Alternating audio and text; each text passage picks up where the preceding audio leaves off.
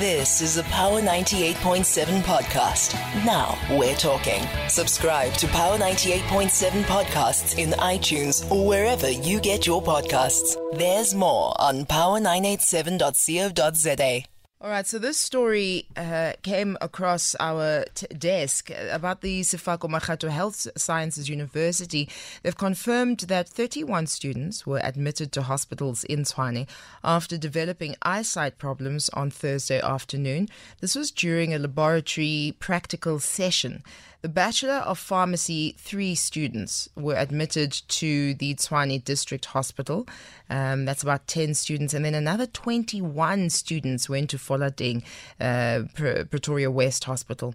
So in a statement, the university says the laboratory was closed with immediate effect for investigations. But obviously this is quite concerning. So we're on the line with SMU Director of Communications, Dr. Lusani Neshitomboni, who joins us now to give us some more insights. Dr. Neshitomboni, thank you very much for your time. Welcome to Power Lunch.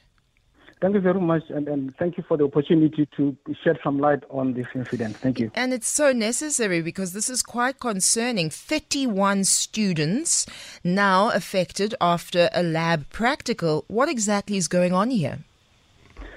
What actually happened is that the third-year pharmacy students were busy in the laboratory. If I can just give some background. Absolutely. There were about 68 students in the lab with one lecturer, one lab technician, and one facilitator. And out of that total, 31 students were affected by this incident. What seemed to have happened immediately after the experiments and all the work they've done, a lot of them started to have problems with allergic reaction apparently which presented itself in either red or dry eyes, and in some instances, blurred vision.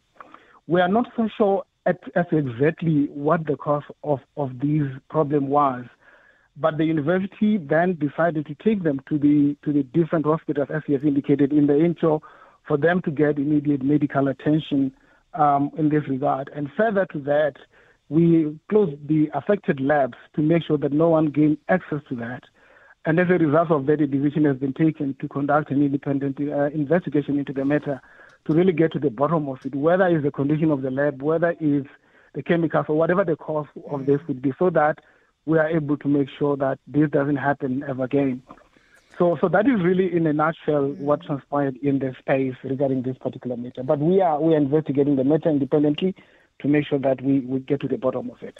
You talk about the student to lecturer or the person who's conducting the lecture, that ratio. Is that normal? And what safety measures are in place? Because obviously it's a lab. You're dealing with things that, could be corrosive, could be explosive. So what are the safety measures in place at a university? I think what I can just say is that in all lab activities, obviously, we are governed by the applicable regulations in terms of how many students you can have in a particular lab at a particular time, depending on the type of experiment or test that you're conducting. So this is really in line with the provisions allowable in doing this kind of work. But what we are not so sure at this stage, which hence we talked about an independent investigation, is as to why, with all the measures that we have put in place, this particular incident happened. So we are definitely in a position, in a situation where we are conducting those investigations. Yeah.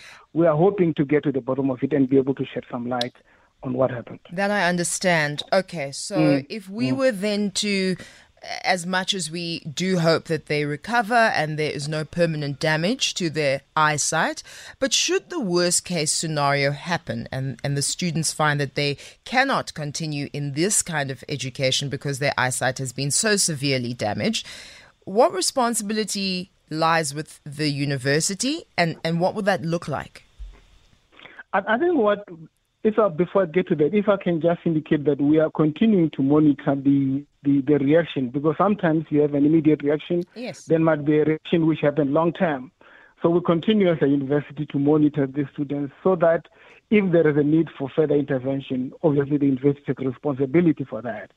But in the event that a student is not able to continue with the studies because of this particular incident, the applicable policies and procedures obviously have to kick in, because the university has provisions for such things to say, in the event that you're not able to continue for no fault of your own, the university takes responsibility to support you and also to make sure that once you are in a position to continue with your studies, you are able to continue.